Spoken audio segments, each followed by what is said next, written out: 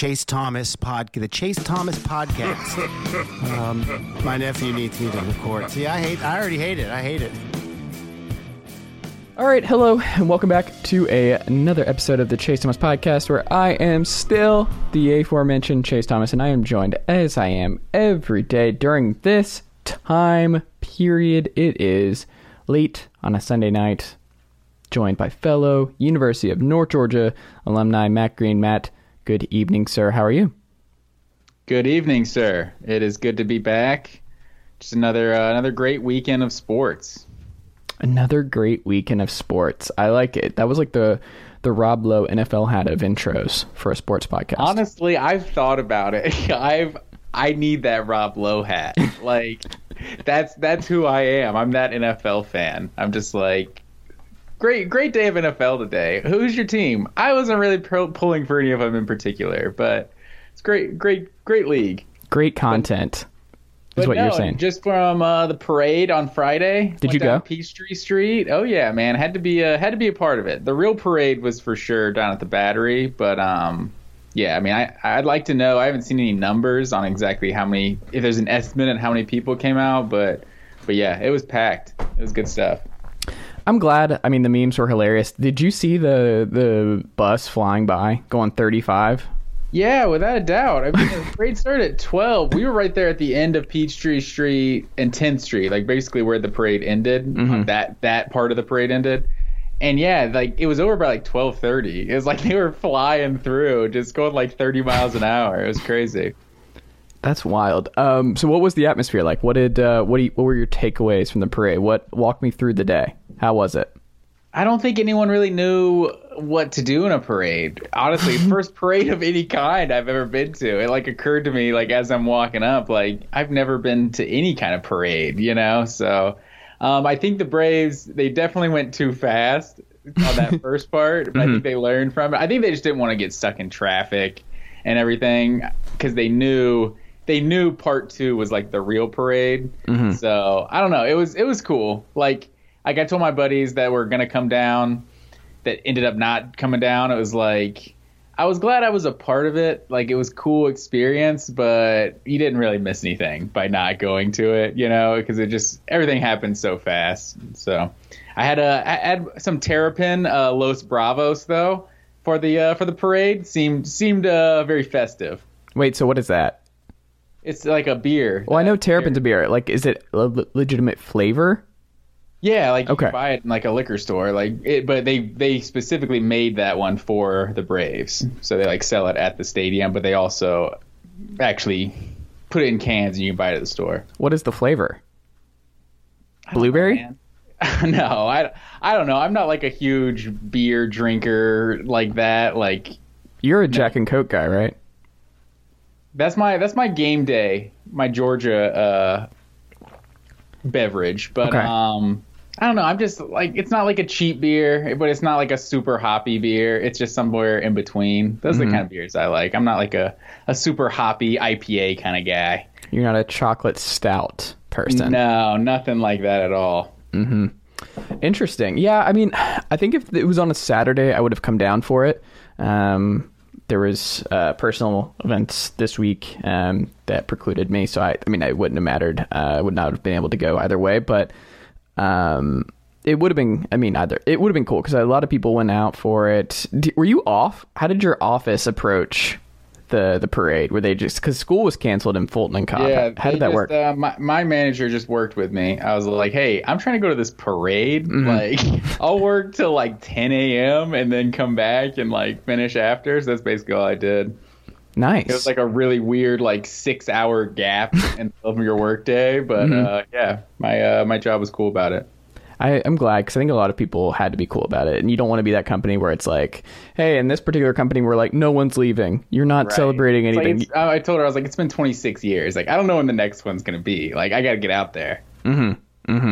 That's cool, man. And it was really cool. I mean, I would have, as the sports czar and as the Atlanta sports guy and the Mr. Volunteer, like I would have, in my role in the future, if I had been able to lead this, I would have annexed downtown Atlanta for the Braves, because they are not the Atlanta Braves anymore. They're the Cobb County Braves. And we need to, if we're going to do this, Matt Green. We need to go ahead and be honest. Let's be forthright about the circumstances. So when I saw that they actually were going downtown and they were going down, I think, Marietta Street and everything else, I was kind of surprised because if I'm the city of Atlanta, I'm like, no, you're not coming here. Like, no, you're not allowed. You're not allowed back. I would have been super petty about the entire thing. I would have been like, Turner's right down the street. Like, if y'all were still at Turner, yeah, it makes sense. We start there and we move down. Like, it's a perfect spot to start and move down. But y'all moved. Y'all left. Y'all went to the suburbs. Y'all, the parade needs to be in the suburbs.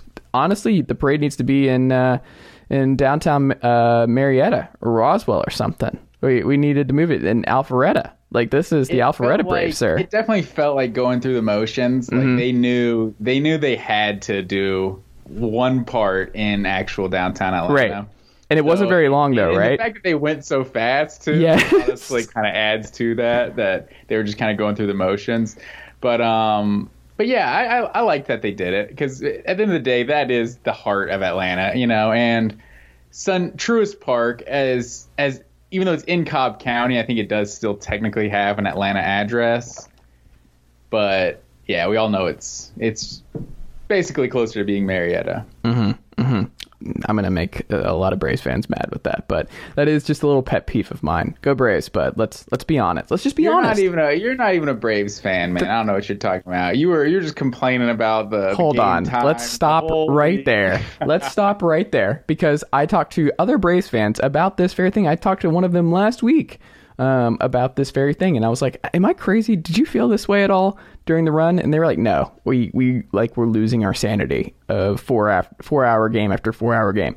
I was not alone. It wasn't that. Like, day games, if you do this every day from like noon to 4, perfect, done, yes, no complaints. 8 p.m. to midnight every night with other stuff on my plate, with this podcast, with everything else. No, Matt Green, I was frustrated. I was frustrated because I cover everything and there's a lot going on. So don't put that on me, Ricky Bobby. Don't put that on me. That's not what happened there. Don't paint me. It threw off my sleep for a solid 2 or 3 weeks, but I wouldn't change it for the world. Right. It's just such a great run by this team. Well, what I'm saying in the whole thing, it's like if it's in May, like the College World Series was perfect. Like Tennessee, when they went on that run, there's nothing else on. Like I'm just zoned in everything and I'm like, yeah, you want to go for 3 hours all weekend, every night? Sure. Let's do this. There's literally nothing else on. Let's watch it. But yeah, it was a little bit different this fall. There's just so much sports on, but it looks like we're in the home stretch with some of them, and we'll miss this football season once it comes to a close because it moves so fast. Matt Green, headline story of the weekend is what for you, sir?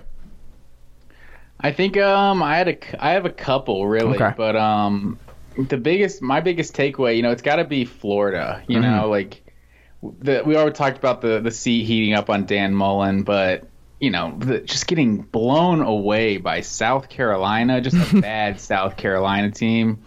I feel like more than any like sort of positives of the weekend, I feel like that stole the weekend for me. Like that's just the biggest story. They were hoping they could play it on SEC Network.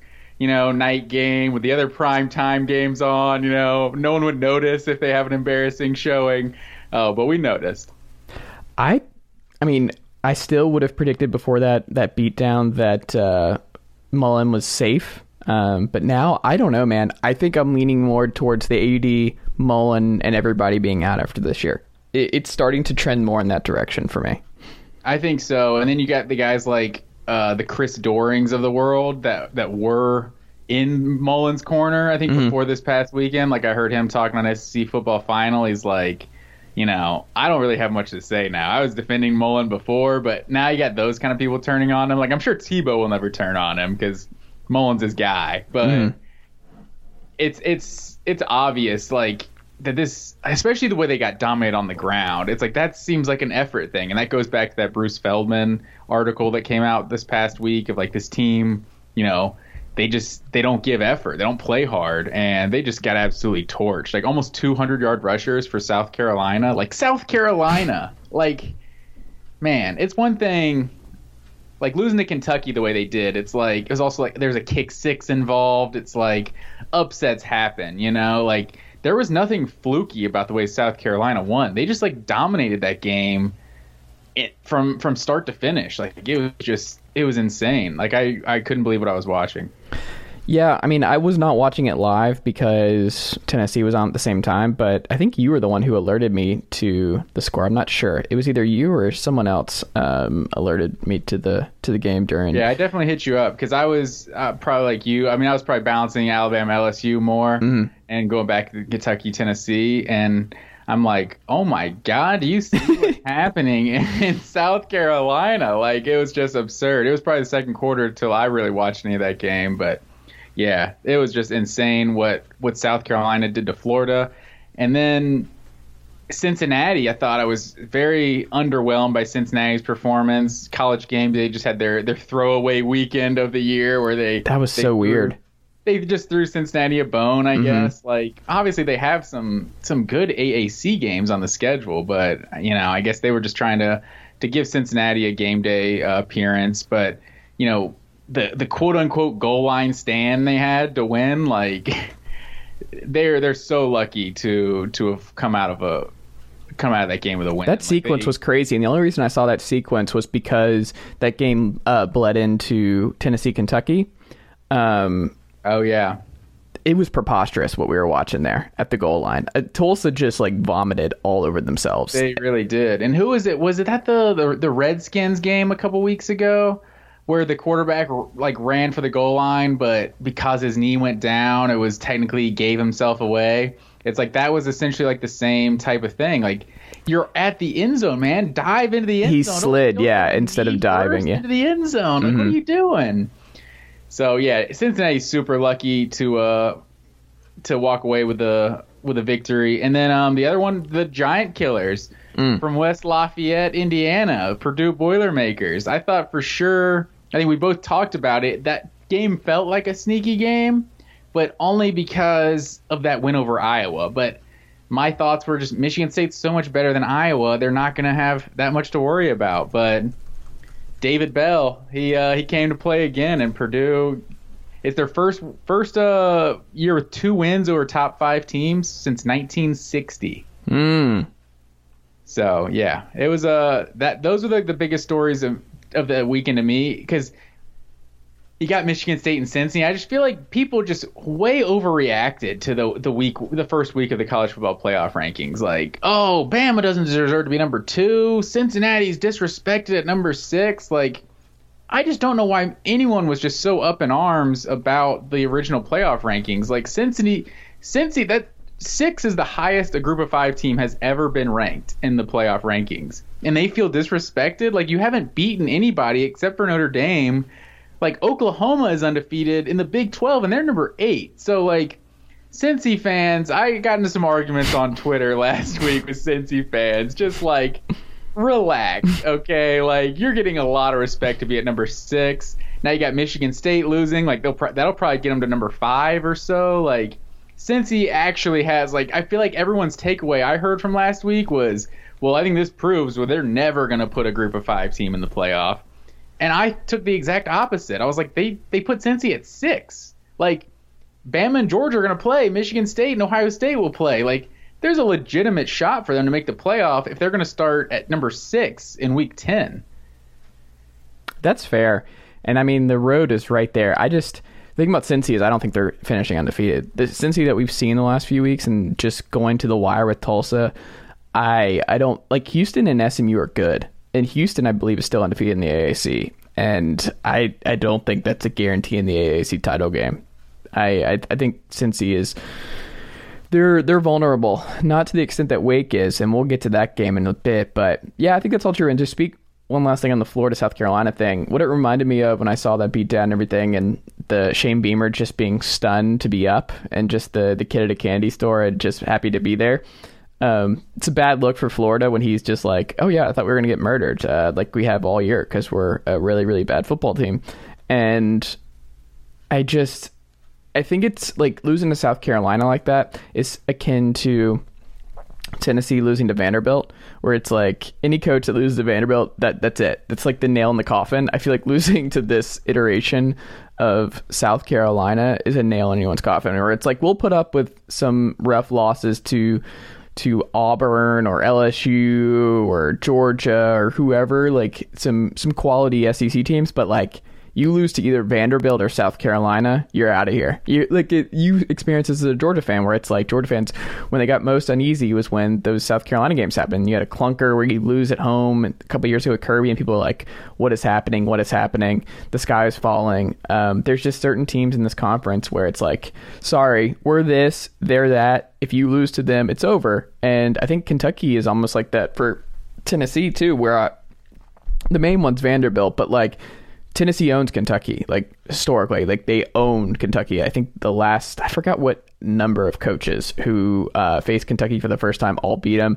It's pretty remarkable. It's a murderer's row of games, and it's just, they own that program. And it's like, you go down to Kentucky, it's like, we got to reevaluate everything. So when they lost to Kentucky at home last year, it's like, Pruitt's in trouble. Losing to Kentucky at home, not acceptable. What we don't do is we don't lose to Kentucky. I think the same was for Dan Mullen, too. Mm-hmm. That's a solid Kentucky team. It was like, we're Florida. We don't lose to Kentucky. Yes, we beat them. Even on down years, we beat them for 30 straight years. Yeah, I think with Georgia, it would have to be Georgia Tech, right? Yes. Jim Donnan was actually a decent coach there in the late 90s for like 4 years, like solid winning percentage, but he lost to Tech 3 years in a row. And it's like, you can't be losing to Tech 3 years in a row. Like, get this guy. And that's actually when Tech was a respectable football program, too. You can't even lose to Tech 2 years in a row anymore. Like, there's no excuse for that, even 2 years in a row. But yeah, we'll see what the playoff. What is your top four right now? Like, if you had to guess, and I shouldn't say that. Let's do this. We'll break it up into two parts. Who is your personal top four after this weekend, and who is the top four that you think the committee is going to put out?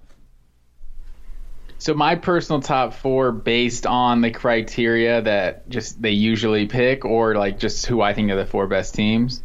So like your four best teams right now, 1 through 4. Based on what we've seen this year, and then the 1 through 4 that you think the committee will put out. Okay, well, I think the committee top four seems easy because of just what we got last week. So I think the committee top four is 1 Georgia, 2 Alabama, and then with Michigan State losing, I think it makes it easy to make Oregon at 3 and Ohio State at 4.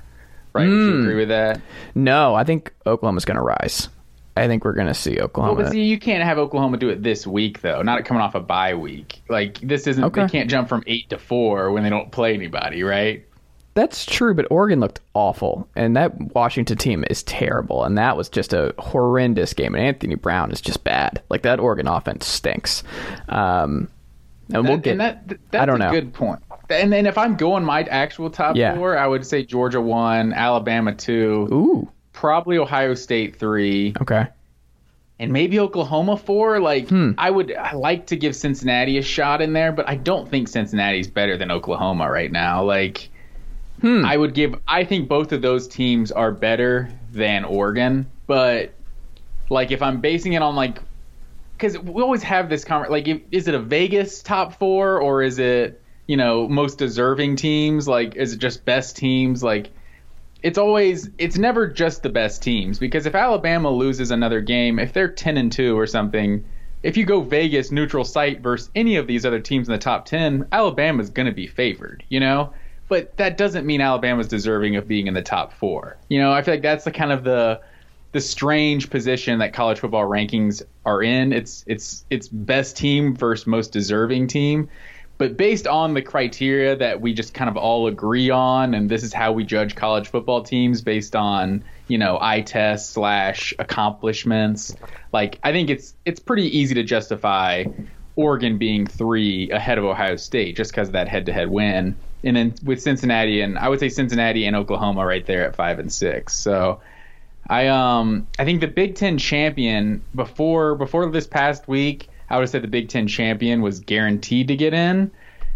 Now, I don't know. Like, Ohio State just has not looked at, like, the dominant team I was kind of expecting them to look like in the second half of the season. So with the close win over Penn State, now the close win over Nebraska, like, this Michigan State losing to Purdue could have been like a doomsday scenario for the Big Ten, right? Like, if now Michigan State has a loss, now if they somehow beat Ohio State, or Ohio State beats them and then they lose to Michigan, like, there's a chance the Big Ten, even though it is, I think, clearly the second best conference right now, there's a chance the Big Ten champion doesn't get in the playoff right now. I would be pretty shocked by that. I would. I think it's still probably going to happen, but it's possible. It is possible. Here are the teams that I think are better than Oregon right now. Utah, I think, is a better team than Oregon. Oklahoma State, I think, is a better team. I think Mississippi State's better. I think NC State's better. I think Arizona State's better. I don't know about all that. I think Michigan State's better. NC State are better than Oregon? I do. I think Tennessee is a better team than Oregon. I think Tennessee beats Oregon on a neutral site. I think Notre Dame's better. I think Iowa State's better. I think Oklahoma's better. I think a healthy Penn State's better. I think Pittsburgh's better. I think Texas A&M's better. You can't take away that win in Columbus, though. That was week 2. The whole thing about that is that was such a long time ago. And I value more about what you look like towards the end, where you have had game tape, you've had to make adjustments, you've had to figure out who your team is. Like, you've had time now. You have in-game experience. I think there is something to playing through some early season issues and seeing, like, Wisconsin now, you cannot judge them for what they were 5 weeks ago versus what they are now. Because I think Wisconsin now is a top 10 team. Were they that 4 weeks ago? No. Do I think they are now? Yeah. But think about it, like Michigan. Look at Texas A&M and that team that lost to Arkansas. It's not the same team. That's not the same Zach Calzada. The confidence and the difference in his play is completely different. But you still have to count them all. I'm not disagreeing with that, but I'm just saying my gut instinct. If you replay that game this week, is what I'm saying. That's how I'm looking at it from my own personal. Like, the committee can't play this game, but I can play this game. Thibodeau in that game too. Say it again. They also didn't have Thibodeau in that game versus Ohio State. So I don't know. I know what you mean, but I think, like, if Clemson was doing what we thought Clemson would do this year, and what they do every year, like, that Georgia-Clemson game would constantly be used as a, just kind of a benchmark of, this team's better than that team. Well, they beat them week 1. Like, you can't ignore that head-to-head result. Because I think a lot of teams have looked, Can I give you my top 4? Mortal. Like Oklahoma, here, hold on. But, like, Oklahoma has looked like pretty mediocre a lot of weeks, but they still keep getting wins. Like, even though Oregon hasn't looked great every week, they still have a 7-1, 8-1 record. So, you can't bypass that. Can I give you my top 4? Yeah, hit me with it. 1 Georgia, 2 Texas A&M, 3 Ohio State, 4 Bama. A&M, you think is number 2? Yes. They beat Bama. They went to war with Bama. I don't know if you watched that. I watched that whole Auburn game. You were in on Auburn, and I think I had a good week based on what I remember from this Saturday. A very solid week. I think A&M, people don't, like, they're coming for the SEC West. Like, it's not a guarantee that they don't win out and represent the West. And I think Georgia would rather play Alabama than Texas A&M in the SEC title game. Nobody wants any part of this Mike Elko defense right now. No one wants any part of what A&M is doing to people. They know exactly who they are. Alabama has real problems offensively. Like, the Bill O'Brien stuff is real. The clunkiness, being in that dogfight with LSU. This is not getting better this year. This is a problem. And that's one thing I'm fearful about Florida moving on from Mullen is I don't want offensive analyst Dan Mullen in Tuscaloosa, where all of his only job is to invigorate this Alabama offense and get them out of these problems. But I don't know. I think A&M is an elite football team. They were number 4 last year. They've come a long way. 4 like a month ago. Yeah, that's what I'm saying. They are right there. And I think if if they can win out, the SEC title game might be a national title decider. If it's A&M and Georgia, like, that is how high I think about both those teams. I'm with you. I'm still wait and see with Oklahoma. I don't think they have it. Ohio State, the defense has gotten a lot better in recent weeks. Their wideouts will keep them in games because it's just so hard to cover number 11, who just went off this week, Smith, and then Chris Olave when he wants to do stuff at the goal line. They have talent everywhere, and CJ Stroud is just, he's more of a Dwayne Haskins. He's not a Justin Fields. So I don't think he's a national title quarterback. I think he's just solid. Like, he doesn't make bonehead mistakes, but he also just doesn't have, I don't know. I don't see the elite, like, first round top 10 talent. I don't see it with him. I think he's good. I think he's solid. I don't think he's an all-time Ohio State great. So with all that being said, I think that's fair. I don't think it's outrageous to do 1 Georgia, 2 A&M, 3 Ohio State, 4 Bama. Is that outrageous? My only problem with your logic of A&M at 2 is I feel like so much of it is based on what they did against Alabama, but you also just got done talking about how flawed of a team Alabama is. So, but if you're going to put Alabama at 2 and they lost to this A&M team just a few weeks ago, I don't know. And A&M handled Auburn. You can't ignore those losses to Arkansas too early in the season. State. Like those are in September, October. You know, it's like at the same time those happen. Like right now, I definitely agree with what you're saying. Like A&M is like playing great football. Like they're one of the best teams in the country right now. I mean, that's why they're ranked 14th. They might be able to creep into the top 10 of the next playoff rankings. But just with how the sport is ranked, you can't justify putting A&M at number 2 just based on the body of work. I don't know. I'm going to do it. That's what I'm doing. My gut tells me they're the second best team in the country, and that's what we're doing. My personal perspective is I think A&M's the second best team in the country. Man, you'd make a lot of people mad if that was the top 4. That's for sure. I don't know, but do you really like? Is it really like that crazy to think those are the 4 best teams in college football right now? Like even if you don't agree with the 1 through 4, not necessarily. Yeah. I think that's why so many SEC fans, myself included, have had a problem with this top 4 playoff in general. Like the SEC hasn't been one of the teams that's been hurt by the 4-team playoff at all, but we just know how strong this conference is year in and year out. And you have years where Oklahoma or Clemson gets to the playoff playing one ranked team the entire season. And you got 2-loss Auburn who played number 1 2 different times in the season, you know, or Florida who played, you know, 2 or 3 top 5 teams in the season. And, you know, they're just SOL at number 8 and have no shot to get in. So I think that's why so many SEC fans don't really believe the top 4 every year, right? They're like, yeah, that might be what you say the top 4 is, but we don't think that's truly the 4 best teams in the country. And if you had a 12-team playoff like we've talked about, or maybe even 8, like it's not crazy to think that you could have 3 SEC teams in the Final 4. That's fair. Your stat of the weekend. It's time for Green Line. What is it, Matt? Oh man, the green stat of the weekend. I know you. I know you love. I know we both love Dan Mullen on this podcast. You know, Florida. We're very high on the Florida Gators, being Georgia and Tennessee fans. So a few weeks ago, I gave you the stat of the week. I believe it was that Florida was 2-6 in their last 8 games against Power 5 competition. Well, I would like to update you on that stat because Florida is now 2-8 in their last 10 games against Power 5 competition.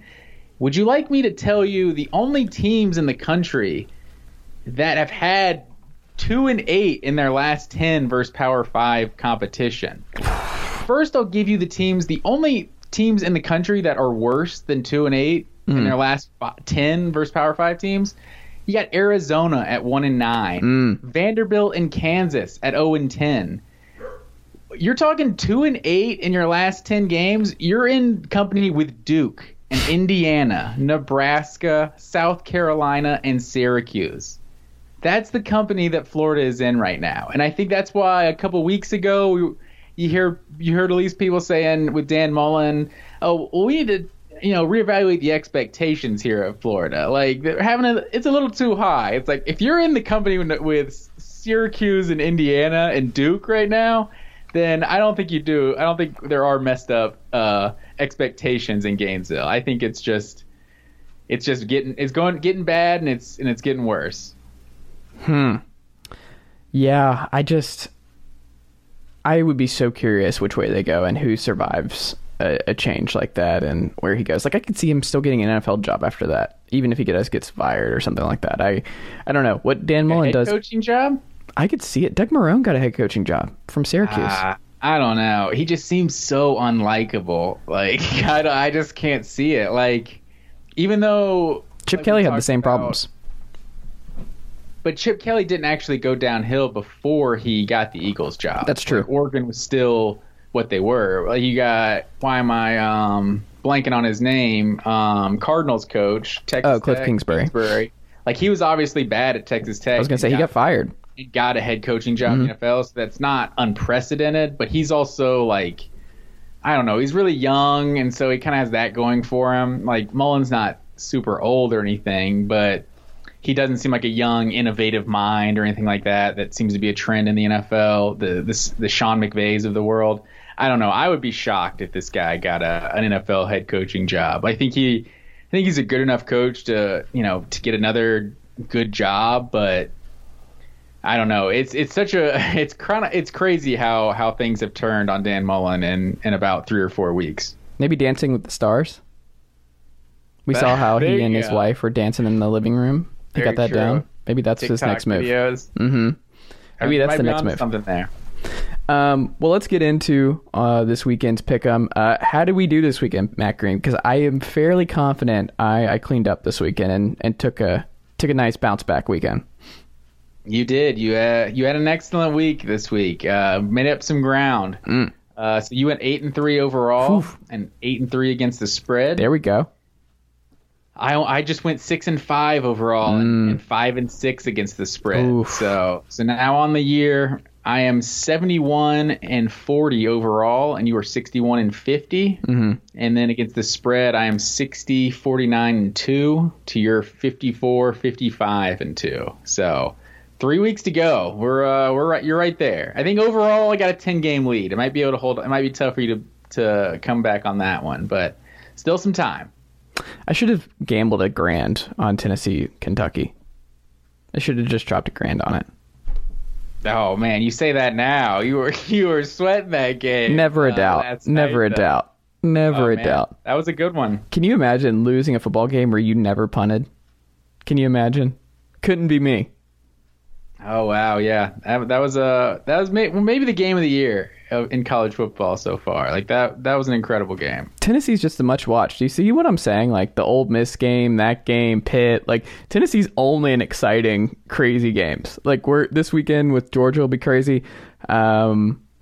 It might be. You might have to sit through a boring Georgia blowout again next weekend. That's not happening. I don't know how. I don't know how to get through this first quarter slog. What were y'all up 7-3 out of the gate after the first against Mizzou?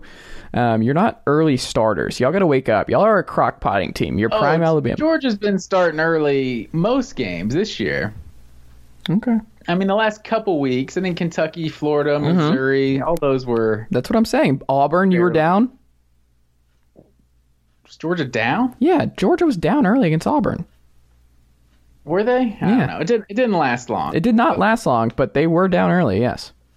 You're just going to have to score more than 2 touchdowns. Well, what I'm saying is, people are going to be stunned to see, 17-7 or 17-3 Tennessee after 1. And I'm like, that doesn't mean it's going to end that way. I think it's going to end, 52-30 or something. Georgia. But, you're going to see 17-3 or 17-7. Tennessee's going to score multiple touchdowns in the first quarter. They are going to put a hurting on Georgia early. That is going to happen. Now, will they be able to do anything after that? Here. Also, Auburn was up 3-0. That's a big win. It's a big up. 3-0 also. I don't want to get ahead of ourselves. We got all week. I'm so excited about it. Yeah. I got all week to talk Tennessee, Georgia. It'll be a good one. Yeah, your brother already tweeted at me. Shout out to your brother Jake about this weekend. I think he's a believer in Tennessee scoring. Yeah. I think he's a believer that Tennessee's going to put up some points, but we'll see. Let's start with Auburn A&M. Did you see, Zach Calzada got a stinger. He took a helmet-to-helmet shot late in this one. Has to leave the game because he gets up and then just falls over when he realizes his left arm and left shoulder does not work anymore. Goes in the tent, goes out. He had a big bomb late in this one, but that man is a warrior. He is a completely different quarterback than what we saw against Arkansas. Auburn had no answers against this Texas A&M secondary. They completely roped all the Auburn receivers out of this one. Auburn had no big plays. Bo Nix couldn't find anybody. He couldn't do anything with his legs. A&M just swallowed this group up, and A&M's good, man. They're clicking on all cylinders. Yeah, that's what I was so impressed by. It was just A&M's defense. Auburn just could never really get anything going.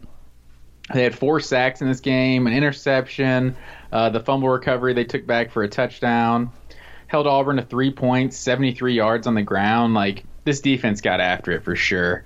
But yeah, Zach Calzada, man, that dude, I feel like his whole left side is basically broken. This guy just keeps powering through. He's definitely a warrior. Shout out to Zach Calzada, man. Lanier legend, Zach Calzada. Yeah, but we'll see what happens. But Auburn, remember they were talking about it. They're like, oh, they control their own destiny. They can win. Like the way they were talking about Auburn, I'm like, this is what people should be talking about with A&M. Like A&M is what people thought Auburn was coming into this one. So I'm glad they actually played the game on the field, and we move forward on that front. Well, the only thing is that A&M still needed help. Like just mathematically, Auburn just all they had to do was win all their games, and Alabama is one of those, and they can get to the SEC championship. So A&M does need help, but they did already get over that biggest hurdle, which is beating Alabama. So and Alabama almost got upset this weekend. So if Auburn could upset them, I think that's really the only other option. It was Arkansas and Auburn, and then like a cupcake in there. I think so. So it's possible that A&M can get in, but it might be better for them not to, right? What if they went out impressively, they finished 2 losses, they avoid the title game? Are they in the exact same situation they were in a year ago? No. Well, for one, that second loss is way different. So okay.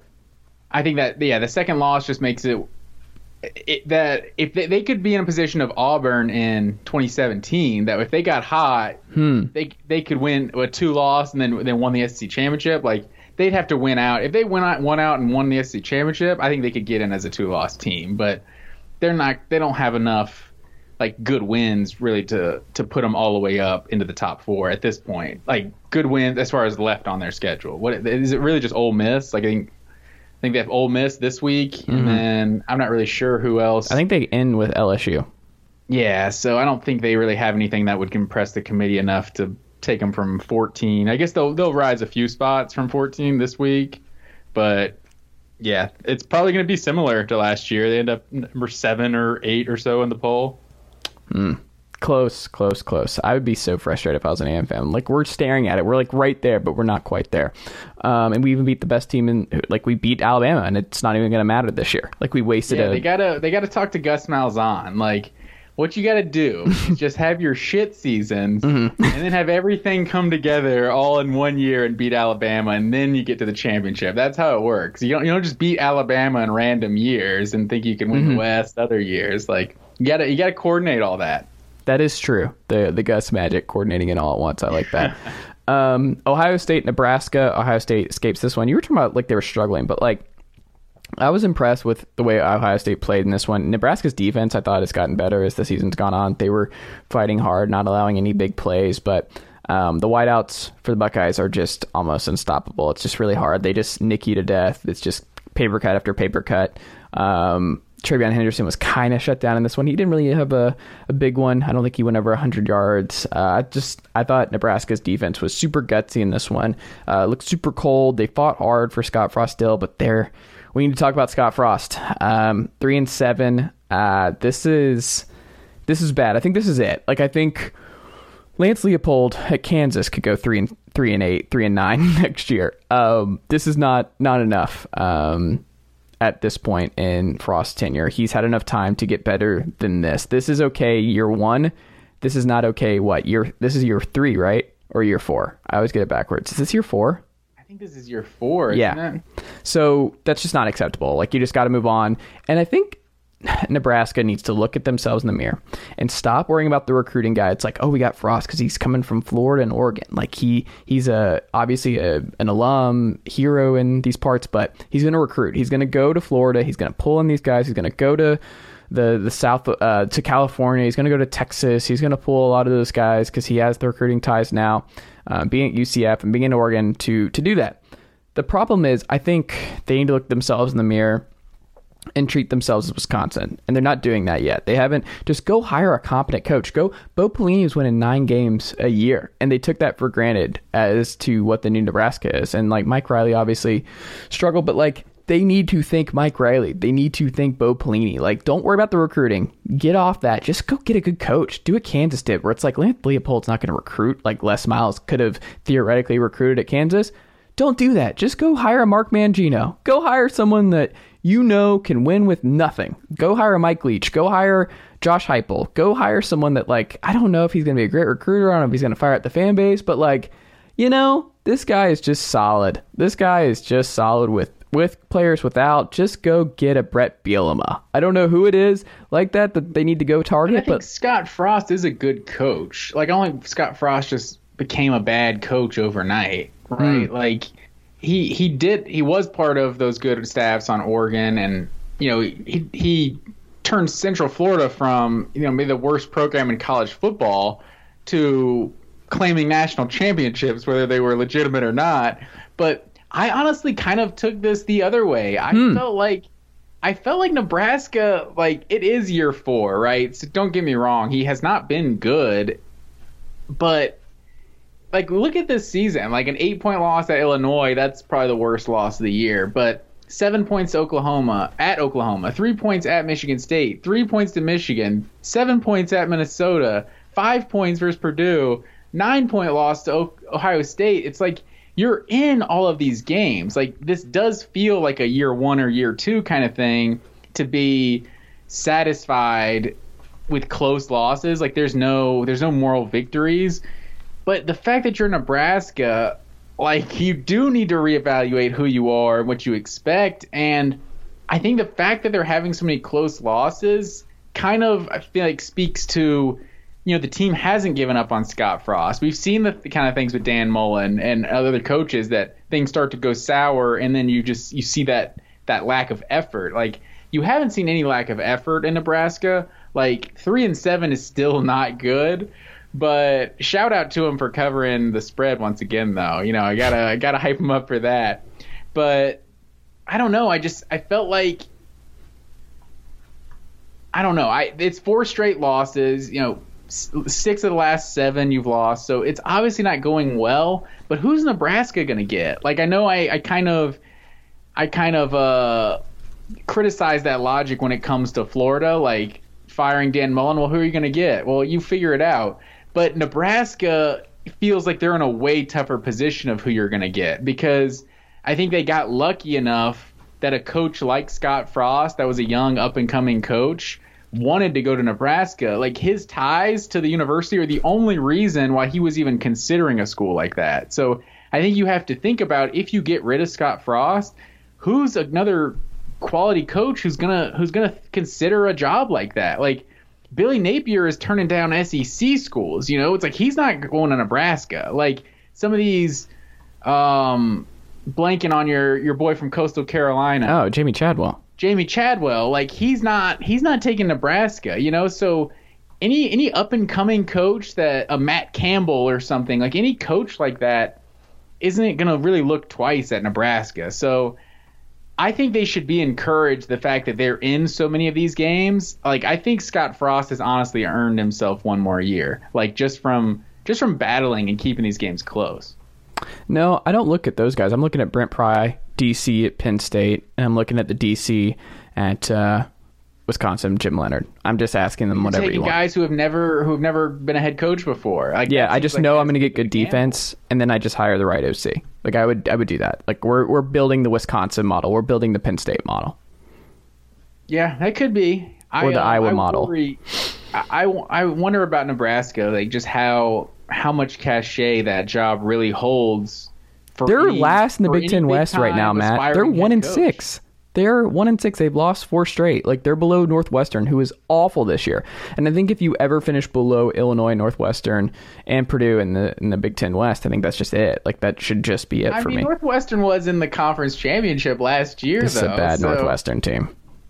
Yeah, for sure. No, it's definitely not going good in Nebraska. Like, don't get me wrong, but I don't know. You're a believer. I think there's something to the fact that they're still fighting for their head coach. Like, it's gonna be like year 9, and Scott Frost is still there, and they're 3-7 again. You're like, dude, look, they were down 20-13 late against Iowa. They were right there. And year 6, if we're having this conversation, then yeah, you fire him. But I don't know. It is year 4. You had a pandemic in there. Year 3, it's kind of a weird time. I don't know. I feel for Nebraska for sure. Like, they're right there with Tennessee as, like, what? Hold on. Diehard fan bases. Okay, I didn't know where you were going with that one. Yeah. Like, they're digging deep. Their blood. I guess everyone's blood runs red and white. But yeah, Nebraska fans, they're hardcore, and I don't know if they're ever going to get back to the glory days. Speaking of, do you know why TCU had red on their uniforms yesterday? If it's the same reason, I remember when they came out with those pro combat uniforms, they had those red in them. It was because that's what horned frogs do, right? They like shoot blood out of their eyes or something. Yes, it's the last defense they have if they think they're about to die, is they shoot blood out of their eyes. That's wild. I love it so much. That is an absolute delight. Shout out to the Horned Frogs, who got a great win yesterday. Their quarterback is one of my sticker receivers this week, which was a great game. I don't know if you watch any of it, but TCU without GPAT 1-0. Wake, UNC. This was a barn burner. This was bonkers. Back and forth. Ty Chandler, the former Tennessee running back, goes off to ice it. Poor Sam Hartman, man. This Wake defense was just a sieve, and it was bad. UNC, the offense just broke this one open. Both defenses were atrocious, but yeah, that's it. This one, but hey, here's my takeaway. Guess who's still undefeated in the ACC, Matt Green? The Wake Forest Demon Deacons. You're right. Oh, you're so right. I thought about that while I was watching the game, but I was confused. I didn't see that on the standings. Yeah, that's such a wacky little thing there. I love it so much. Yeah, man, this is bonkers. But what did you make of Wake finally going down in UNC rather, getting a big win here to get over 500 and kind of get back on track a little bit? I felt for Wake. I feel like Wake Forest is the Kentucky of the ACC. Like, it doesn't really matter how good you are. People just don't really think you're legitimate. You know, it's like anytime Kentucky's good, people just kind of, yeah, whatever. I'm sure they'll end up losing some games at some point. Like, that's how we were with this Wake Forest team. Like, looking at this schedule, these final four games: North Carolina, NC State, Boston College, and Clemson. Like, we were almost predicting they go 0-4, which they still could. They're 0-1 now in this 4-game stretch. But it's like I was picking against them because I just don't feel like they're legitimate. But you watched them play on Saturday, and it's like this offense just was making plays all over the place. So it's not like they didn't come out ready to play or anything. They had a big lead there in the second half, but they just couldn't stop anybody. And this was just a track meet, and yeah, so I felt for them because they are, I think, deserving of their top 10 record or their top 10 ranking, but well, not anymore. Now that North Carolina took them down, so it's unfortunate for them. It's what we all basically expected. Like, going to North Carolina, like that's why they were playing a ranked team on the road and they weren't favored. So we've had so many of those instances so far this year, last few weeks. Has Torrey taken a gander at Sam Hartman before? Like his looks? Mm-hmm. No. Okay. Is he a good-looking guy? I've been informed he's a good-looking guy. Okay. The Sports Renaissance woman walked by as I was watching it yesterday afternoon and was like, "Oh, who's that?" And I was like, "Oh, that's the quarterback for Wake." And she's like, he's hot." And that was it. Oh, okay. Fun fact for you. He's a snack, as the kids say. Liberty, Ole Miss. This was easy. Like this was one of those where like it's clear who keeps up with like college football week to week because Liberty's been bad this year. This is a down Liberty year. This is not who they were a year ago. My biggest takeaway was the Ole Miss social media post that later got deleted after this. I saw that. Did you not see it? No. Okay. It was objectively one of the fun. Let me see if I can pull it up real quick so I don't butcher this. But do you remember the Hugh Freeze tweet about compliance where he's like, anyone who thinks that they have information can send it to the compliance store or whatever? Okay. Do you know what I'm talking about? When he tweeted that out years ago when this was starting to trickle out about his stuff? That does sound familiar. Okay, here it is. I have it in front of me now. Here's Hugh Freeze 2-1-13 at 5:34. So this is 8 years ago. I can't believe this has already been 8 years. If you have facts about a violation, send it to compliance@olemiss.edu. If not, please do not slander these young men or insult their family. Last night after the game, Ole Miss official football Twitter account, tweeted, "If you have complaints about this result, send it to lufootball@liberty.edu. If not, please do not slander these young men or insult their family." Man, these team Twitter accounts are getting edgier and edgier. Someone got fired for that, I'm going to go ahead and guess. I wonder. Yeah, it was top notch, but I didn't really have any strong takeaways in this one. Lane Kiffin's group is feisty. Liberty's not very good this year. Malik Willis has struggled in this one. Matt Corral is good. They were able to run the ball in Liberty. I don't know. Ole Miss, I'm just ready for the Egg Bowl. I'm excited to see what the Egg Bowl is must-see television. It's like it should be on pay-per-view, honestly, to see Mike Leach's group versus Lane Kiffin's group this fall. I'm so excited for that game. Yeah, for sure. Just these last couple games for Ole Miss, like I can't really take much from the game against Liberty, kind of like you said. But yeah, I'm excited we got game day coming there next week for A&M, and then the Egg Bowl in 3 weeks from now. So this SEC West slate, I feel like those schedules just never seem to end. They don't. Michigan State goes down to Purdue.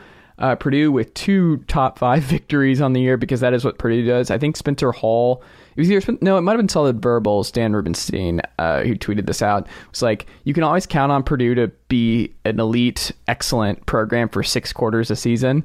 And they did it for 6 quarters against Iowa and Michigan State, because remember a few weeks ago when they beat Iowa and then they immediately pooped the bed against Wisconsin and get blown out in that one the following week. Yeah. Guess who's on the calendar next week? Who they got? Ohio State on the road. So they're getting blown out next week. Go ahead and lock that one in. I don't know if they're going to be in our pick'em, but Purdue's getting blown out next week. But they take down Michigan State. I didn't believe in Michigan State. Peyton Thorne's fine. This is still an all-time great year for Mel Tucker. He's done an unreal job with this program. Kenneth Walker III, awesome. Michigan State's a great story. I don't even think Michigan State's better than Michigan. I just thought a confluence of events down the stretch there were brutal for the Wolverines. But if you played that game 100 times, I think Michigan wins 90 plus of that 100. So it's good that they're eliminated, because I would not have wanted to see them in the playoff, because I think they would have gotten bounced rather easily. So it'd be kind of weird if they played 100 times, though, right? That would be a little strange. I don't know, but yeah, this is a crazy game. I feel like Purdue, like you said, they're good for one of these a year, and they pulled out a second one in 2021. But yeah, that's what I was getting at a few weeks ago when I was questioning the Big Ten. It's like Michigan and Michigan State, to that point, that was basically the only good team either of those teams had played. So, Michigan State wins that, so they're up to number 3, and Michigan State reverse that. Michigan State wins that. Michigan loses it, and they're at number 7. But we still don't know how good either of these teams really are. So for them to bounce right back and lose to Purdue the very next week, that's a little alarming. So I'm curious. Michigan still looks good, but I wonder if they're going to end up dropping one of these games to. I mean, they still have a lot of these good SEC or these good Big Ten East teams on the schedule. So we'll see. We'll see how it works out. For sure. Mississippi State, Arkansas. Did you see how this one ended? I did, man. This was how did you feel about the missed kick? I assume you're talking about. Yes. I don't know how I felt about Mike Leach in the press conference. Just open competition for any kicker, anyone who knows how to kick a ball, come out to the field next week. And it's just that just seems brutal. Just roasting your kicker in the press conference like that, or both kickers in the press conference like that. But that was just. It wasn't even that long, right? It was like a 42-yarder, 45-yarder, and it was just, that had no chance. But I thought it was a huge win for Arkansas. I think people were kind of leaving Arkansas for dead. I think they're still a ways away from being a contender, but this is a quality team. So for them to be 6-3 right now, there's a chance that this team wins, 7-8 games. So that's without a doubt a great season for Arkansas. For sure. Good bounce back win for them. But Mississippi State's now going to respond by beating Ole Miss or something down the stretch. So they're so hot and cold. And I, like you said, the Leach comments, I mean, it's just part of the territory. I feel like these players know what they're signing up for, right? Like, if you miss a big kick, guess what? Leach is going to be like, does anyone in the attendance in the student section want to kick for us next week? That's just like part of the deal. Also, how did Mississippi State get ranked? Like, how did they get ranked 17? Like, they were 5-3 with, losses, like a blowout loss to Bama, lost to LSU, lost to Memphis, like the one win over Kentucky. I guess they beat A&M. That seems like a long time ago, but at 5-3, I was just kind of confused how they were even ranked to begin with. So I don't know. The SEC West is just kind of crazy with everyone beating everyone, but I was surprised to see them ranked to begin with. So now, like with Auburn, Tennessee State, and Ole Miss to finish the schedule, like this could be a 6-6 team that was ranked the first week in November. Like, that's kind of bizarre.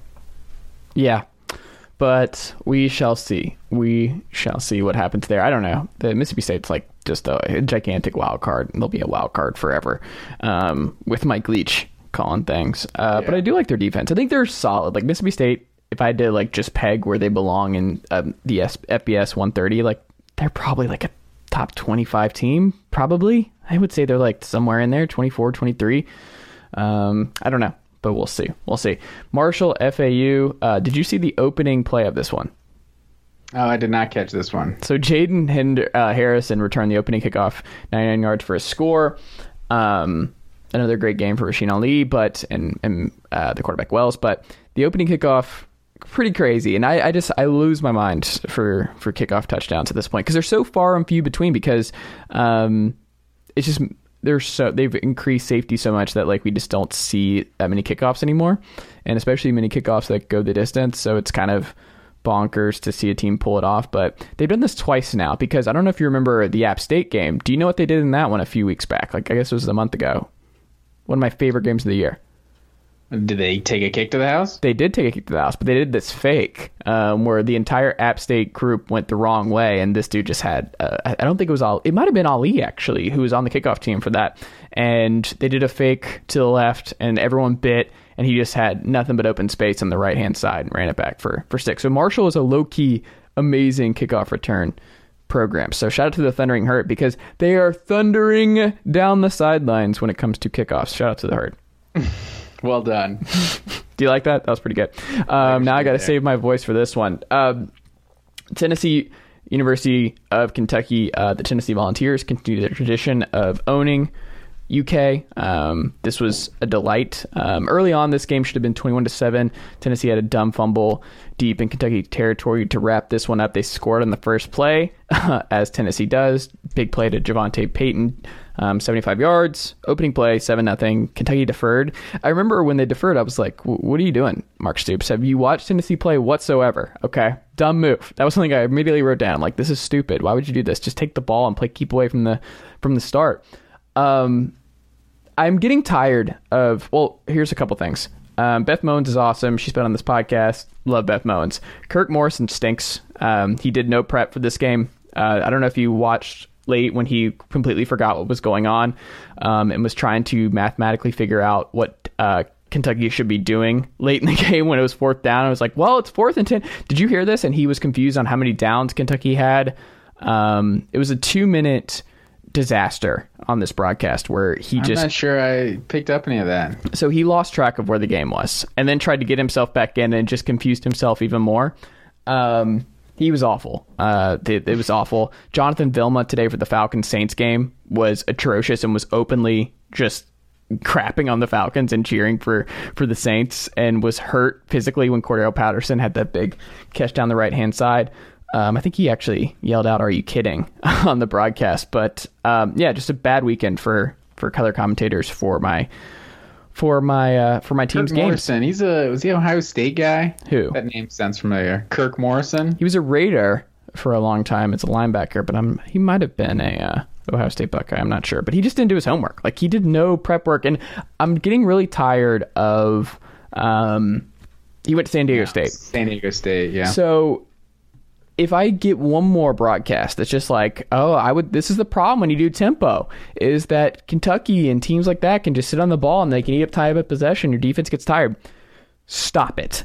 this is like one of the most ridiculous things that we are still picking up. It's not 1996 anymore, man. Like, Tennessee does not have the bodies. Them playing a time of possession battle is not going to beat anyone. We don't have the bodies. That is not how this works. The way Tennessee wins football games is by using the tempo and making life extremely difficult for their defense. The way this offense works is by striking quickly on big plays and doing tempo. That's the fastest team in the country. That is how we win football games in a very tough conference with an undersized and just a really thin roster right now with all the transfers and injuries. That is how we do it. We had no running game to speak of. Tion got hurt in this one again. Hidden Hooker's running for his life a lot of the times. Like, we have to do this. We have to play at this extreme version of this tempo. Ask Heupel about it. Like, this is what we have to do to win football games, to stay in football games. Yes, it's hard on the defense. They know what's going on. This is all part of the plan. Kentucky didn't punt once and lost this football game. Kentucky had, over 600 yards of offense? They destroyed us in the time of possession battle. If you are citing time of possession as a reason as to why you're worried about Tennessee losing a football game or winning a football game, you're not paying attention, and you should not be calling this game. That's just priority one. You're booted. Like, as the sports are, I'm booting you immediately because you just are not familiar with Tennessee football whatsoever. You're not familiar with how they win games. That is how this works. If we want to stay with Bama, we want to be up on Bama in the third quarter, we have to have this crazy tempo where they're not ready, they're not lined up, they're not able to substitute, they're offbeat. Kentucky was off all night long. Their defense got shredded because this Tennessee team fired on all cylinders. They knew what they were doing. They were challenging them deep. Kentucky had no answers. None. The confidence that Tennessee had on offensively and where they're at, it's something else. Hendon Hooker is just on another level. He's a top 10 quarterback in college football right now. His numbers are preposterous outside of a running back who hit him on a fake toss early on in this game, like basically perfect. 4th and 24 scared the crap out of me late. That was preposterous. Mark Stoops getting that personal foul. Like, him getting upset about the missed face mask late, like that was a face mask, but Will Levis also throwing it out of bounds, going full Joe Milton on a 4th down play was delightful, not giving his receiver a chance, but also Kentucky holds every play. Like, they were holding every play. See, that face mask, though, that was like a bad miss. So for sure. I'm glad. It happens in Tennessee every week. I always hate that when the refs make a bad call and then someone loses their mind about the bad call and then they throw a flag for the arguing, or give a guy a T in basketball for arguing. It's like, I feel like once you've made a bad call, I feel like kind of all bets are off at that point, right? It's like you just kind of have to take that these people are pissed about the bad call you just made and just keep it moving. So I was glad, that 4th and 9 turned into a 4th and 24, and then Kentucky converted it. Like, it obviously kind of changed the complexion a little bit, but for the fact that they got the first down, that ultimately had no impact on the outcome of the game, because I think the 4th down that Kentucky was stopped on, there's still like 30 seconds left in the game at that point. So it was good that ultimately didn't affect the game. I don't feel like the time of possession aspect is irrelevant. Like, it doesn't matter that much. Like, if you're just going to be scoring on people like this, like, if your offense is putting up points, that's all that really matters. But I think there is a point where you start to put your defense at a disadvantage by just simply being on the field that much. Like, regardless of how good Tennessee's offense is performing, Josh Heupel, I guarantee you, doesn't want to see his defense on the field for 46 minutes. Like, that's what I'm saying. It's an extreme version, but if you ask Josh Heupel, it's like, is this the best way to win a football game in an SEC schedule? He's going to say yes. See, I think Dan Mullen, he has that offensive approach that the best defense is a good offense, it feels like. Yes. And he has these 12-play, 8-minute drives that keep the defense off the field. I think if you're going to be an offensive team, you have to be able to do that to an extent, or else you're just going to get in a track meet with everybody, and we'll see how many teams Tennessee can beat that way. Like, Tennessee is definitely moving in the right direction, but when you are a 5-4 team, it's not like there's no room for improvement, right? So So I don't know if this is the issue with Tennessee. Probably just the defense getting better in general will help Tennessee. But I think if you're going to put and you're not going to have that many games like this where the time of possession is 46-14. You know, that's just an absurd game. But they did give up 600 yards of offense. Like you're not going to win a lot of games. Well, no, you don't look at yards of offense. You look at what you do in the red zone. You talk to any coach who has a spread, high-octane offense. They don't care about the yards. They don't care about any of that. They don't want to give up explosive plays, which they didn't do in this one, and they don't want to give up they still were giving up touchdowns in the red zone.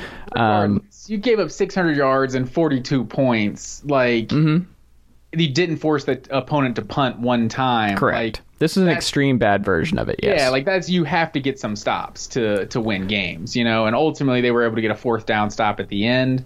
But they got a turnover in there, but I think this is definitely a good win for Tennessee. I feel like you were thinking more of a blowout. It was on its way until some stupid stuff. Kind of what I had more in mind. Like this, I know I texted you earlier. It felt like Wake Forest Army vibes from this game, and this is kind of what I was thinking. Like Tennessee's offense is so much more explosive than Kentucky's, but Kentucky's offense wasn't stopped at all in this game. It was just a much different tactic, really. But it's a big win for Tennessee, and it sets up an exciting game next week in Knoxville. I'm ready for it. I got to save my voice for the pod on Wednesday because it's going to be a lot of back and forth, and we'll get the brother on after. I think is fair. I think we'll get him on for the response on Sunday. Boise Fresno. Boise is back up. Tell whoever is not aware, Boise State is back up. I think I had this one. Fresno's just hot and cold. They've actually played a sneaky tough schedule, but Boise, big time blowout of the Bulldogs here.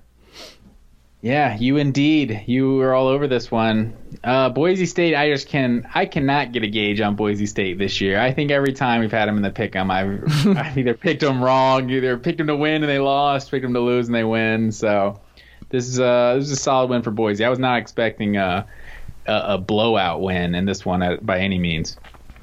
UTSA, Jeff Traylor continues on undefeated. Are we sure UTSA, this was my note about this one, beating UTEP, a good UTEP team this year. Are we sure that they would not beat Cincinnati on a neutral field? No, I'm not sure of that. Okay. See, I just want to... Cincinnati is a solid team. They're built different. They seem like they're built more like a Big Ten kind of team. But UTSA, I mean, they're explosive. And they're actually handling some of their opponents, too, unlike Cincinnati. I have a question. What if we just pivoted? What if we did a group of 5 national title, UTSA versus Cincy? They get their own. Hey, man, we threw out that idea. That's what it should be. Months ago, honestly. The whole bracket buster thing like they do in college basketball. Like, I would be all for it. And honestly, after a team won a game like that, I'd be down for making an 8-team playoff or something. You know, give them that group of 5 national championship and let them play their way in there. That would be so much fun. That would be so great if they really did break it up like that. The 4 best group of 5 fight over who gets one of the spots in the big dance. That'd be cool. All right, Matt Green. Well, we have a couple other games to run through as we wrap up here, and then we'll hit our stickers. I know you were wondering what happened with Akron and Ball State on Tuesday of this past week. Ball State won that one to get over 500. There were a couple surprises. Boston College takes care of Virginia Tech. Virginia Tech falls to 4-5. I think Justin Fuente might be on his last legs there. Utah beats the living crap out of Stanford, 52-7. People need to prepare for the Utes upsetting Oregon and knocking the Pac-12 out of the national title conversation once again. So give me the Utes to win the Pac-12 down the stretch here. You mentioned LSU, Bama. LSU almost beats Bama in this one. They stay with them throughout. Bama wins ultimately 2014. Jamison Williams, absolute star. Bama's offense is still relatively broken. Not much of a run game to speak of. I'm glad you said that. 6 rushing yards Alabama had in this game. Fewest rushing yards they've had since 1990. Ooh. A 9-0 loss to Penn State back in 1990 had 6 rushing yards. I think that's that's a reason for concern for Alabama, honestly. Like I do have worries that Alabama could drop another game before the SEC championship. I think so. This is not the same Alabama team. They're not real contenders. Also, like LSU, like is this interim Ed Orgeron now? Like, head coach again? Because interim Ed Orgeron is like one of the best coaches in college football. Like they're playing harder for Ed Orgeron than Florida players are for Dan Mullen right now. Like, I don't know what it is about this guy. There's something about his sideline demeanor too. Like I don't know if you saw it late in the game when they hit Max Johnson and they thought it was a fumble, but then they end up ruling an incomplete pass. And he's like over there celebrating on the sideline like a first down, but saying like incomplete pass, like incomplete, like motioning. I don't know. It was kind of hilarious. I feel like he has no more pressure anymore, and he's just kind of loving his job. I don't know. It's a funny. I'm a big fan of interim Edo. There you go. Michigan 29, Indiana 7. Michigan plays like an SEC dominant team now. They're kind of like the Texas A&M of the Big Ten now. Navy falls 6-34 to Notre Dame as Notre Dame moves to 8-1. Oklahoma State shuts down the Mountaineers 24-3 on the road. I think Oklahoma State's the best team in the Big 10 or Big 12 rather. TCU Chandler Morris goes ham. They upset the Baylor Bears 30-28. That could be a low-key important game. I think when the playoff gets decided.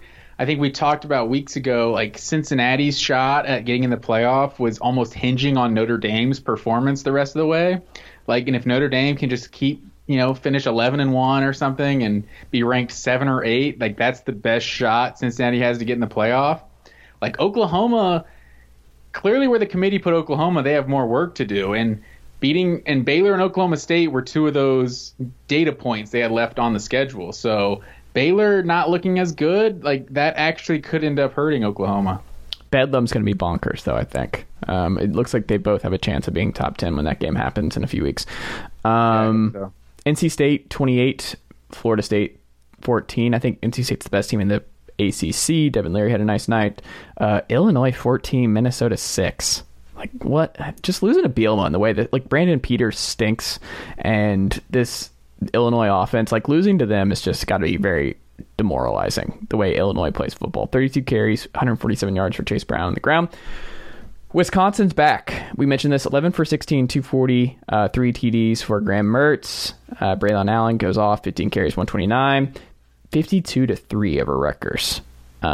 Wisconsin's back. They're winning the Big Ten West, and I think they're going to give Ohio State a bunch of reasons to sweat in the Big Ten title game. Tradition unlike any other. Wisconsin's back.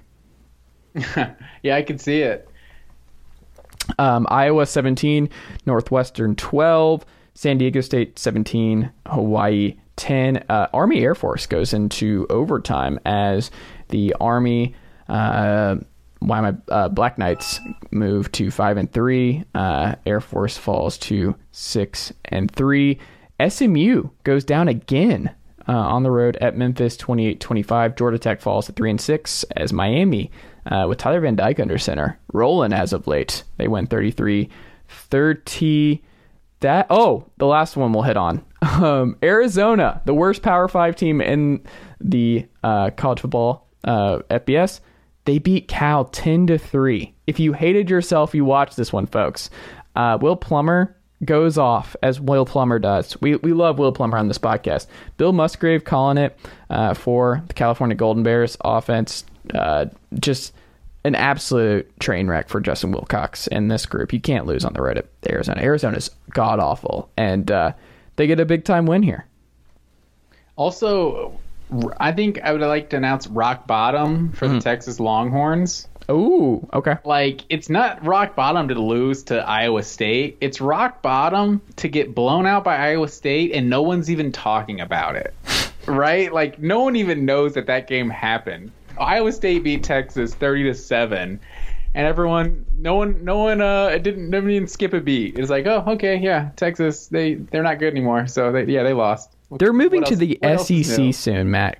Like, I don't think Texas understands what they've signed up for. I'm just concerned that they don't know how bad it could get relatively quickly.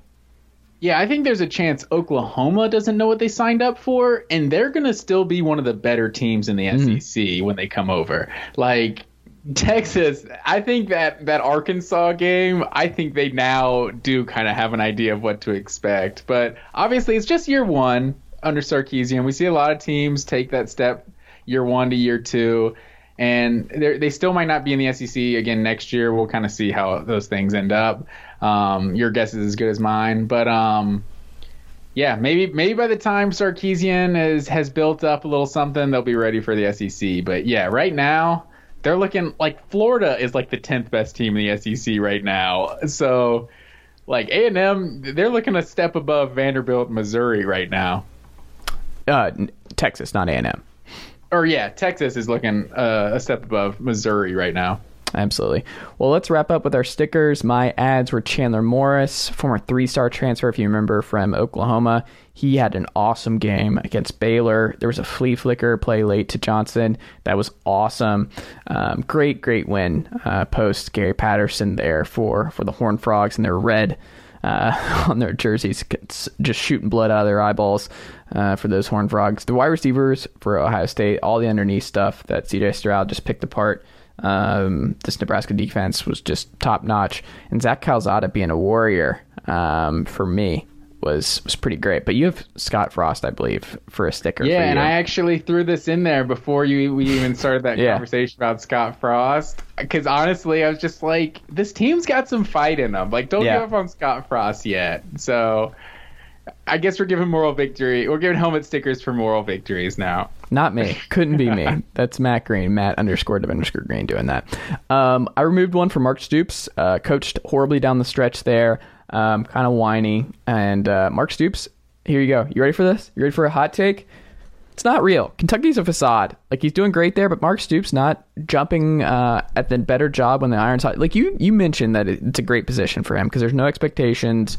Things are awesome at Kentucky. Like, this is better than they've ever been as a program. Like, it's stable. He can coach there as long as he wants. But, like, there is a ceiling. And this is something that he ran into is, like, there is a ceiling to being in Kentucky. And, like, Tennessee's not even near what they're going to be in the next year or two, talent-wise. And they just did whatever they wanted against your vaunted defense, like whatever they wanted, without a running game. So, like, you're done. Like, you're down now. Like, Tennessee is now firmly above you. It's over there. Do you believe that Florida is going to be able to stay down where they are? South Carolina's atrocious. Vanderbilt's atrocious, but Mizzou, we'll see. But you got Georgia sitting right there. I think Florida will come back. And then, I don't know, I think Kentucky is now back on their downward trajectory, back to that 4th-5th range in the East, with the number 3 spot being the highest they can go. I just don't think there is a path to them getting out of it. And I think Mark Stoops is maybe in trouble because it's like, oh, well, you're there a little too long. You should have capitalized on this for a better job where you can actually win big. And I think there is just a ceiling at Kentucky. Remove one for Bill. There's definitely something to that. I feel like I got a lot of pushback from Kentucky fans on Twitter several weeks ago, and I was saying I still thought the 2018 Kentucky team was better, and like, I pretty much stand by that. The year Benny Snell had a monster year, they went 10-3. Like, they were actually hosting Georgia to decide the SEC East. They were gotten to the top 10 and everything. Like, that team just seemed like a more legit contender. Like, this Kentucky team is just like, some of the success has been with smoke and mirrors. Like, I'm still not taking any credit away from Mark Stoops. He's done a great job because at the end of the day, it is Kentucky, and like you said, they do have a ceiling. Wan'Dale Robinson's going to be a first-round pick in the draft, though. That dude is just something else. Bill O'Brien, removing a sticker for him. Dan Mullen, for obvious reasons. Bill O'Brien's just not going to be the OC long-term in Alabama. I'm just going to go ahead and throw that one out there. And then you have one who I can guess as to why you put this person on the list. Yes, that would be, we alluded to it earlier, Davis Brin, quarterback for Tulsa. You got to put your body on the line, man. Learn a thing from Will Levis over here. Just you see that goal line, you got to get in. I think they still had to get the 2-point conversion to tie it with Cincinnati, but like, that was it. That was the opportunity to win the games. You can't slide on that one. That's a Joe Milton move right there. What that was a Joe Milton move in that position. Just no understanding of where you are on the field and what the circumstances are in that particular play. His head was just not in the game. Matt Green. I got some breaking news for us, sir. Oh, no.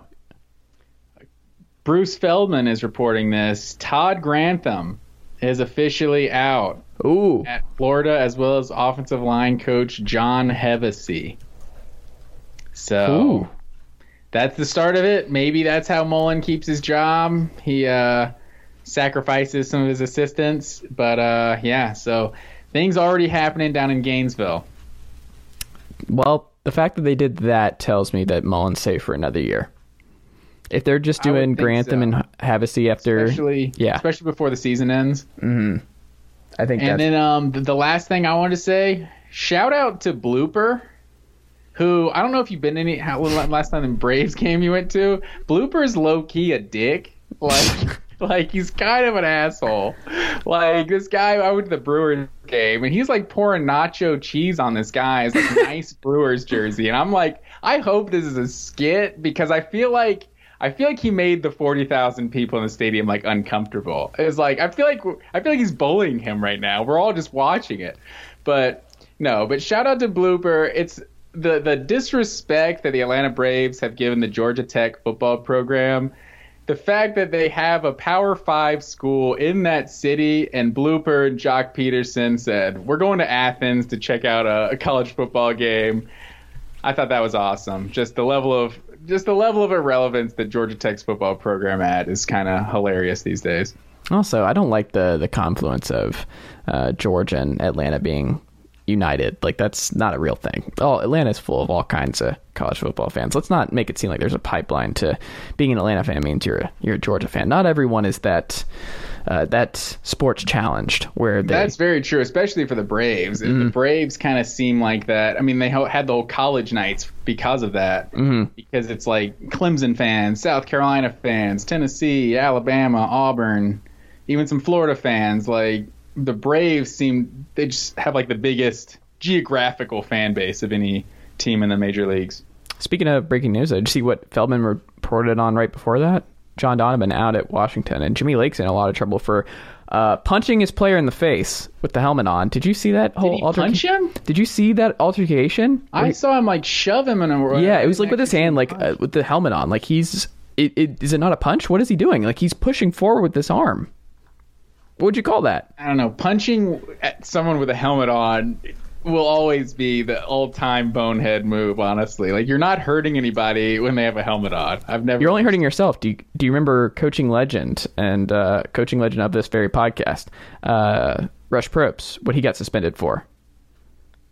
No, what did he get suspended for? Okay, he just slaps the front of his helmet, and then he pushes the player when he's walking away.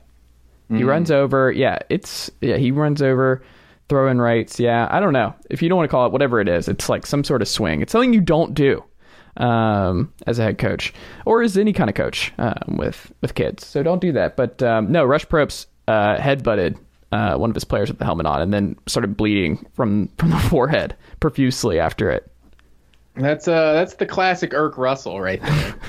Georgia defensive coordinator legend. I was gonna say, I think he's more of a Georgia Southern legend. I think he's got a statue down there. Like, start Georgia Southern's program, but he was the leader of the Junkyard Dogs and all that, and headbutting players and bleeding down his forehead and all that. That was that's what the old heads want out of their football coaches. That's for sure.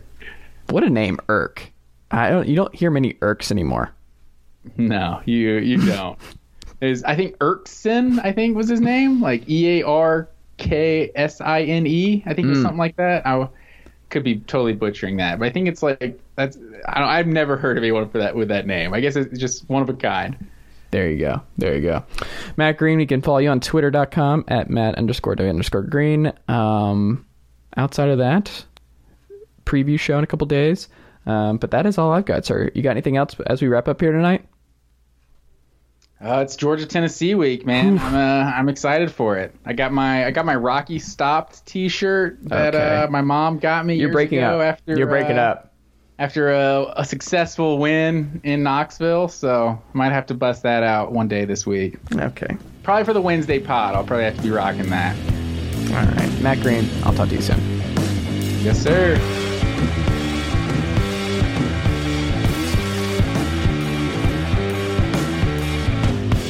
Nicely done, nephew. Chase Thomas Podcast. Hell yeah.